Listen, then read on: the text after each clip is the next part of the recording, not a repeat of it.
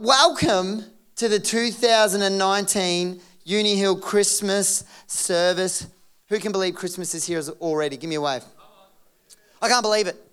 I cannot believe it. And I've decided that every year I name a Christmas. I like to give it a specific name that generally talks about what's been happening. So, for example, who here has ever had a travel Christmas? Do you know the travel Christmas where no one's happy with you because you're going from one event to the next event, and then you've got to leave your family too early, so your mother is upset, and then you've got to arrive at the other one and they're sad that you came late and the food's cold. Has anybody ever had a travel Christmas? Give me a wave. Oh, I see a few people here. So I have a gift for you to encourage you. I have a steering wheel. So who's had a travel Christmas before? There you go. The ladies in the middle. Christian, I'll get you to catch this for them. Oh, yep, look at that. Beautiful. Sorry, Marie, or H&S. All right. The travel Christmas, it exists. It really does. What about the changed Christmas? Or how about the new Christmas? The new Christmas we celebrated on Friday. We moved here 7 years to the day ago on Friday. Oh, thank you for applauding. That's great. I appreciate it. I worked hard that day. I worked very hard. I still remember. And, they're very special. So a new Christmas could be a new house or a new job, or maybe it's the first time you're having Christmas with a child. And I believe that there is a little baby here today. His name is Ollie. Is Ollie here, or is there a mum and dad here? See, I would wear it, but it doesn't fit. Lockie, if you could come down the front very quickly. Come on, mate, run. You get used to it, mate. You'll be chasing a baby soon enough. You enjoy the stage where they don't crawl, but you want them to crawl, and then the moment they move, you go, oh. So I have here a 444 little outfit for you. That's all right. I will get him later. I've got a photo of him later, so no dramas. Beautiful. Give Lockie a hand. Hey, I actually have a sincere one that I want to give. You know, often there can be a Christmas that I label as the changed Christmas. Now, there could be people, my nonno, he passed away this year. So for me, this Christmas is a little bit different. It's changed because for the first time, I don't have my grandfather here to celebrate it with. So that is a moment, that I'll reflect upon. I'm grateful for his life. But is there anybody here that you're experiencing a changed Christmas this year? Just give me a quick wave. Hey, awesome. I have a little candle here. Let me come to you.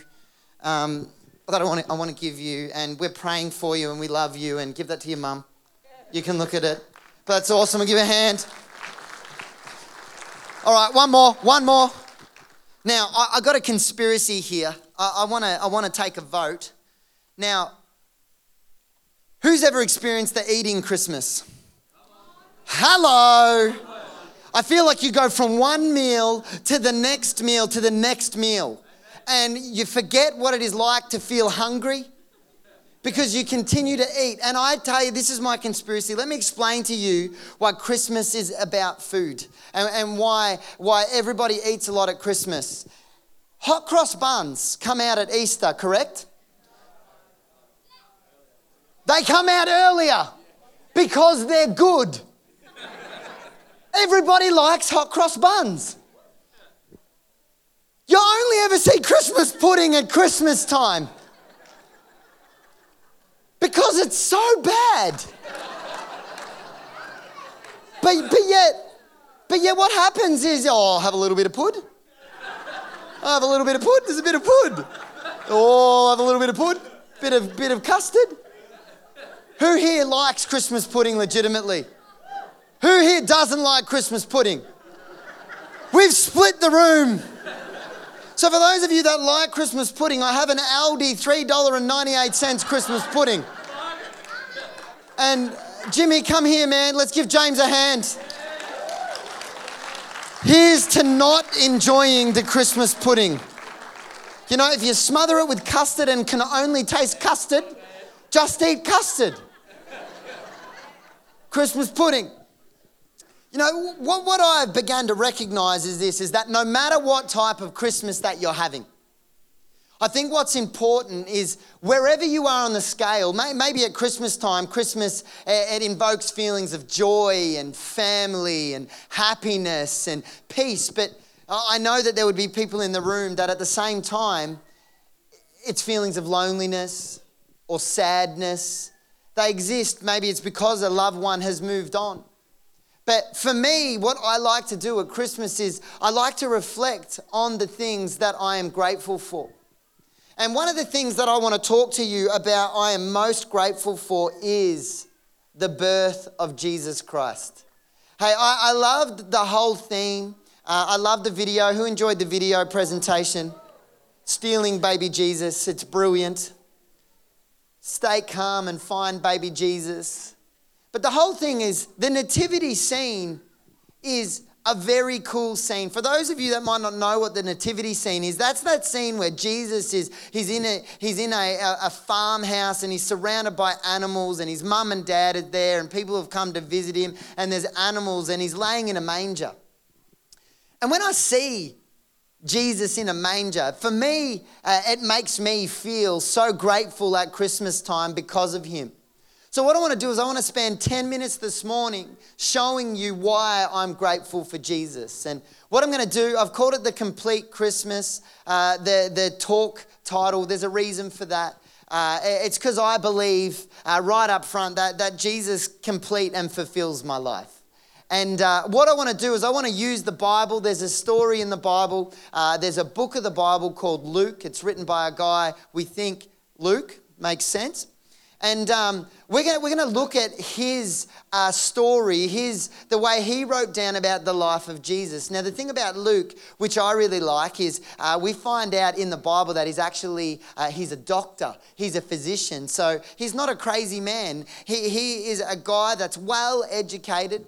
And what else is cool about Luke writing it is he actually wasn't an eyewitness. What happened is he went and he talked to people about what Jesus did. He interviewed them. He went with one of the leaders of the early church called the Apostle Paul. And what happened is he wrote down what he had found out from these guys and he believed it. And what's cool is that we're in the same situation. We are not eyewitnesses to what Jesus has done, but I tell you, I believe what he's done and it's real in my life. And I want to explain that to you. So what we're going to do is we're going to go to Luke chapter 2. Now, what happens is the whole book of Luke is about Jesus. It's about a baby that was born.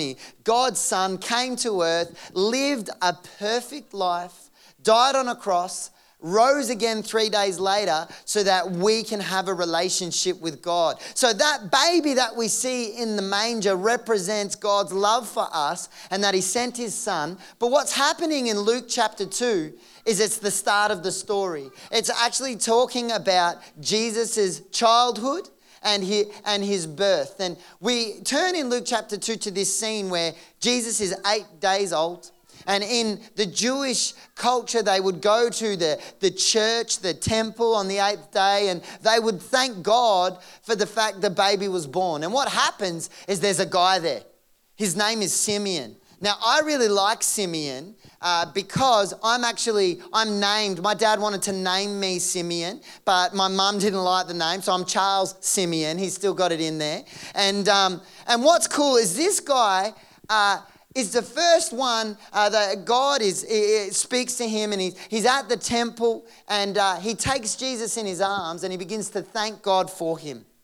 Let me read to you what it says in Luke chapter 2, verses 25. It'll come up on the screen. It says, "Now there was a man in Jerusalem called Simeon, who was a righteous and devout. He was waiting for the consolation of Israel, and the Holy Spirit was on him. It had been revealed to him by the Holy Spirit that he would not die before he had seen the Lord's Messiah. Moved by the Spirit, he went to the temple courts. When the parents brought in the child Jesus to do for him what was custom of the law required, Simeon took him in his arms and praised God, saying, 'Sovereign Lord, as you have promised, you may now dismiss your servant in peace. For my eyes have seen your salvation, which you have prepared in the sight of all nations, for light of revelation to the Gentiles and the glory of your people. What's happened is they've rocked up at the temple, at the church, and this man's come up out of nowhere and he's swept up Jesus in his arms and he's saying, praise God. The salvation has come. The Savior of the world is here. He says, you can now dismiss me in peace, God. My life is complete because I've encountered Jesus. So let me tell you three things that remind me to be grateful when I see that baby Jesus in a manger at Christmas time. The first one is this, and it'll be on the screen.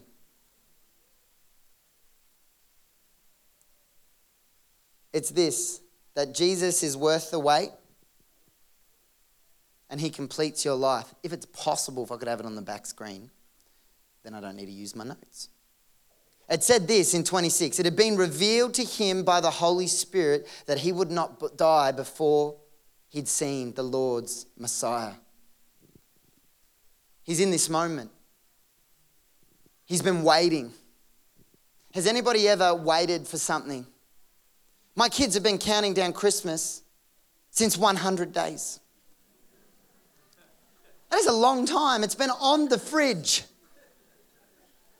You've been waiting. You know what else recently in our community where there's been a lot of waiting and then the arrival and it's similar to the baby Jesus? We have had a lot of babies born in our church. And I'm very proud. I love all the kids here. I get super excited about it. But have a look at this cuteness behind me. Have a look at this next slide and you'll see three of the cutest little things in the world. No, you won't. So we have had, look at them. So right there on the right-hand side, that's Leo. Left, that's Ollie. That one's Leo. He's super cute. He was the first one born about less than a couple of months ago, maybe 6 weeks ago. A little bit less than that, and that's super cute. The one in the middle is Scout. Isn't she beautiful? So she is the daughter of our campus pastor in the East. And I was talking to Nathan this week, and he had to go into work for a function, and he had to leave his wife, Chanel, and his baby, and he cried on the way to work because he didn't want to leave his baby girl. And then this cutie pie on the left-hand side is Ollie. Right, whatever that one. This is Ollie. Bruce Rogers. The mighty grandson of our community pastor, John Graham, who shows us daily updates of photos. It's the same photo, but they're daily updates. But this is what happens. They get posted all over Facebook because they're celebrating what they've been waiting for. We've been waiting for our baby to come. And now our baby is here and we want to share it with the world. I think about Simeon and I think about that moment in Luke chapter 2 where he sees Jesus and he sweeps up Jesus in his arms. And I wonder whether he had kids in the family and he was that awkward, I don't know how to move guy, or whether he was confident and he swept up the child and he begins to praise God. He begins to thank God. He says, God, you can dismiss me now. My life is complete because I've seen the Savior. You see, with Simeon, it says that he was a devout man. So he would have known scripture. And it says in Isaiah, a prophecy about Jesus. It says this about Jesus. In Isaiah 61:1, it says that he'll bring good news to the poor. It says that he'll bind up and look after those with broken hearts. It says that he'll proclaim freedom to those that are in captivity. It says that he will pull people that are held bound by darkness into the light. This is what it says in Isaiah. When he's holding the baby, he's thinking, oh my gosh, this is what we've been waiting for. This is the guy. This is the one that will set people free. And what's cool is 2 chapters later in the book of Luke, Jesus fulfills this prophecy. See, what happened is it was who he'd been waiting for. The Savior of the world. He held this baby in his arms and he realized my life is complete Because I've met the Saviour. Do you know, at Christmas time, the question that I ponder is, what am I waiting for? What am I rushing around? What am I looking at? Because in my life, I am so grateful that I found Jesus. He was what I was waiting to encounter, and guarantee me, he was so worth the wait. The second thing, if we go to the next one, is this, is that Jesus brings peace, and he is the giver of peace. When I look in this scripture, it says in the scripture in verse 29, it says, "Sovereign Lord, as you have promised, you may now dismiss me, your servant, in peace." What he was saying is this, is that no matter what's going on now, I've encountered Jesus, so I'm okay. I'm okay because I've met Jesus. You know, I think about our world today, and there can be so much peace in the world, but yet people have turmoil in their heart. But at the same time, there can be turmoil in the world, and with Jesus, you can have peace in your heart because Jesus is the giver of peace. Do you know, when we think about this season, we know the slogan, it's the season of peace and goodwill. But the reason for me why I believe it's peace is because Jesus is the giver of peace. It says this in John 14, "Peace I leave with you." This is Jesus speaking. He says, "My peace I give to you." In Colossians 3:15, it says, "Let the peace of Christ rule in your hearts." In John 16:33, it says this, "I have told you these things so that I may have and you may have peace." You see, Jesus is the giver of peace. And I think in a season where it can be so busy and it can be so joyful, but yet for people it can be fearful, it can be worrying. But I know that when I look at that baby in the manger, when I look at that nativity scene, I carry peace because I know that because I've encountered Jesus like Simeon, that no matter what goes on in my world, I can have peace. I have the peace of God in my life. I read a cool quote this week that says this, "Peace with God brings the peace of God." It is a peace that settles our nerves, it fills our mind, it floods our spirit, and in the midst of an uproar around us, it gives us assurance that everything is all right. You know, at Christmas, I see the nativity scene and I think to myself, I have Jesus no matter what happens, no matter what goes down. I have Jesus. Everything will be all right. Mark, I might get you to come. But the main reason, and the one I want to land really on, is this. There is a particular reason why when I see Jesus in a manger, that I know that my life is complete, that I know that I can have peace, is because when I see that baby, I know that he was more than just a baby. It says this in the scripture in verse 30. "For my eyes have seen your salvation, which you have prepared in the sight of all nations." You know, there's a story that I was told a few weeks back and I went on to research it. It's about a lady who wants to remain nameless. She's in France. She lives in France. And she was no one special. She wasn't overly poor. She wasn't overly rich. She's just living paycheck to paycheck. There was nothing special about her life. And she'd inherited a painting from her mum. She put it up in the kitchen. She didn't think it was overly special. It actually says in the article that because it was in the kitchen, it had been splattered with cooking oil. There was cooking oil all over it. And she walked past it day after day after day. And I often think of the fact that familiarity can breed contempt. It was like, yeah, it's there. It's a painting. It's from my mum. I put it in the kitchen. It doesn't really mean a lot to me. She walked past it every day, looking at it, going, whatever, my life is still a struggle. My life is still what it is, until one day a person came along with a bit of knowledge. And he looked at the painting. He was an auctioneer, and he said, that painting's by an Italian painter called Cimabue. It's about 700 years old. That's a very important painting. that she sold at auction for $26 million.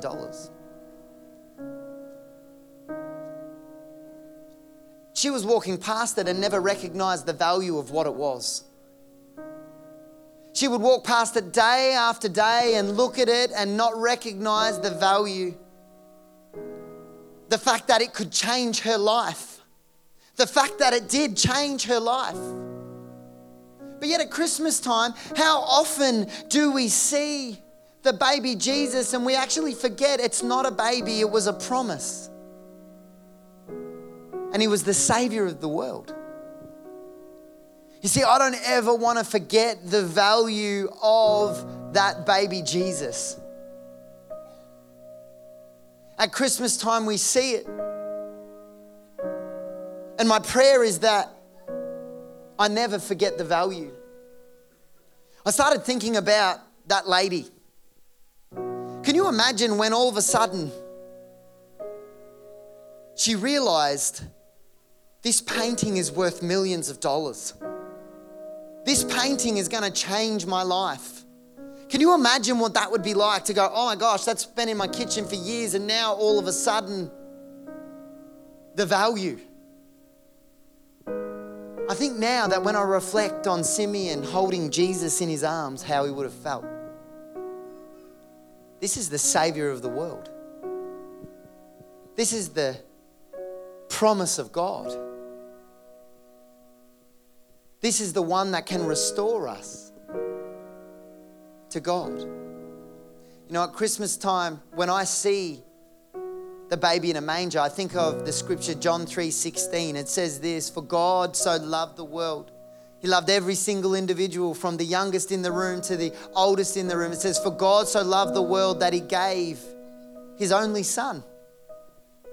So that who could believe in him would not perish, but live forever.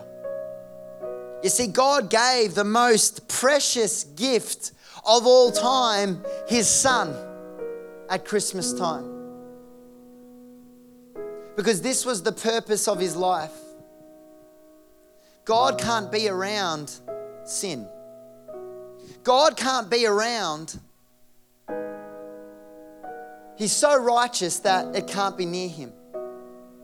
So what happened is, if you're like me, I've done stuff wrong. I've told lies. I've done things I shouldn't have done. I've cheated. I've done things. And what happened is that meant that God couldn't be around me. Because God can't be around sin. But then when I see that baby and I think of John 3:16, it says that God loved me so much that he gave his son. You see, the plan for that baby was not to remain a baby, but that he'd grow into a man and live a perfect life, die on a cross. And his point of dying on the cross was simply this, that he took the punishment for my sin. You see, the way that you would be restored to God, the punishment for sin was that something needed to die in order for that person to be forgiven and be in relationship with God. And they used to use animals. But what happened is when he sent his son, he said the moment he dies on that cross, he pays the price for everyone so that no one would have to ever again. So what he's saying is this, he says, he loved the world so much that he gave his son. The only requirement to be forgiven and in right standing with God is that you believe in him and you receive eternal life. When I look at that baby at Christmas time, I see God's love for me.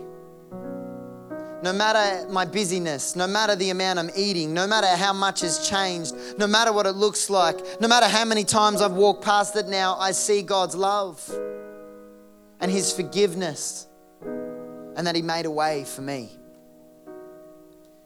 So my prayer is simply, as we close today in a minute, we're going to sing a song called Here Comes Heaven. It's singing about the baby Jesus.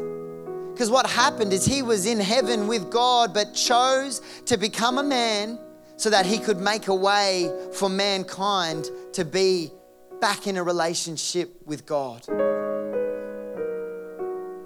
When I see that baby, I see that God loves me. When we sing this song, it's about the fact that the promised Messiah, that's Jesus. Do you know the word Messiah in the original language is Christos? That's why they said Jesus Christ. Jesus, he's the Messiah. He's the one that can save us. He's the one that restores us back to God. Christmas is a Christian holiday that celebrates that Jesus died so that the world could be in relationship with God because he loved us. So what we're going to do is we're going to sing this song one last time, and then we're going to pray, and then we're going to sing a carol, and then we're going to go and have a lot of fun in the car park. There's jumping castles, laser tag, face painting. Yeah. But can I pray? Would that be okay? If we could close our eyes this morning, I want to ask everybody in this room a question. In the Bible and through the life of Jesus, the way that you are restored back to God so that you can go to heaven, so that you can live forever, is to admit you've done something wrong, because that's why you need Jesus, and then believe that he lived and died so that you can be made into right standing with God through Jesus. So with every eye closed across this place, I want to ask everybody a question. And the question is, this Christmas, right now in this moment, do you feel you're in right standing with God? Because what I want to do today is I want to give you an opportunity to make yourself right with God in order that you can be forgiven for everything you've ever done wrong because of what Jesus has done. Choose to believe that Jesus did live, he did die, and he did rise again, so that you can be in and know that when you leave here today, you're in right standing with God. So with every eye closed, I don't want anyone looking around, it'll only be me. If that's you and you want to know that you're in right standing with God this Christmas, would you just quickly put your hand up, wave at me and pop it down? Yep, see that hand? That's awesome. Yep, hands everywhere.